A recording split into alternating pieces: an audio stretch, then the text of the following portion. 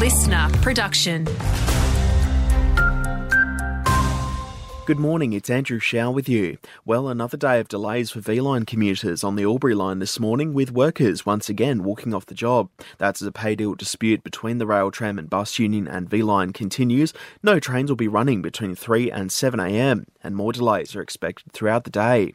Matt Carrick from V-Line says limited coaches will be running. There will be limited coach replacement services for those who need to travel, and we urge passengers to keep abreast of our website and social media posts for the latest developments. In some better news though, Taylor Swift fans headed down to Melbourne later this week can expect some extra services. Police are after any information following a break-in at Albury Netball Association in the small hours of Saturday morning. A front window appears to have been smashed, with the alleged thieves reportedly taking lollies, drinks and chips. Best to call Albury Police Station if you know anything.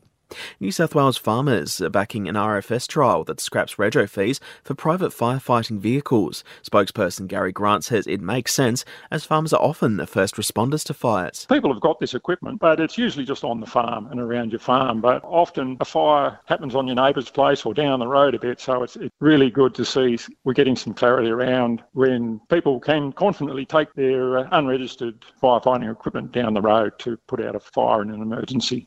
And Wodonga's own Olivia Britton gave a rendition of Avicii's Addicted to You in Australian Idol overnight as she continues her singing journey on the national stage. Let's check in with the latest in sport now, and Belvoir have been dealt just their second loss of the provincial cricket season, this time at the hands of Lavington. Saturday's action saw Belvoir unable to reach the Panthers' 182-run target. Elsewhere, a high-scoring game between North Albury and St Pat's, North coming out on top there.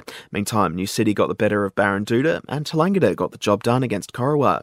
And briefly, the Border's very own Lauren Jackson's confirmed she won't be at this year's Olympics after helping the Opals qualify.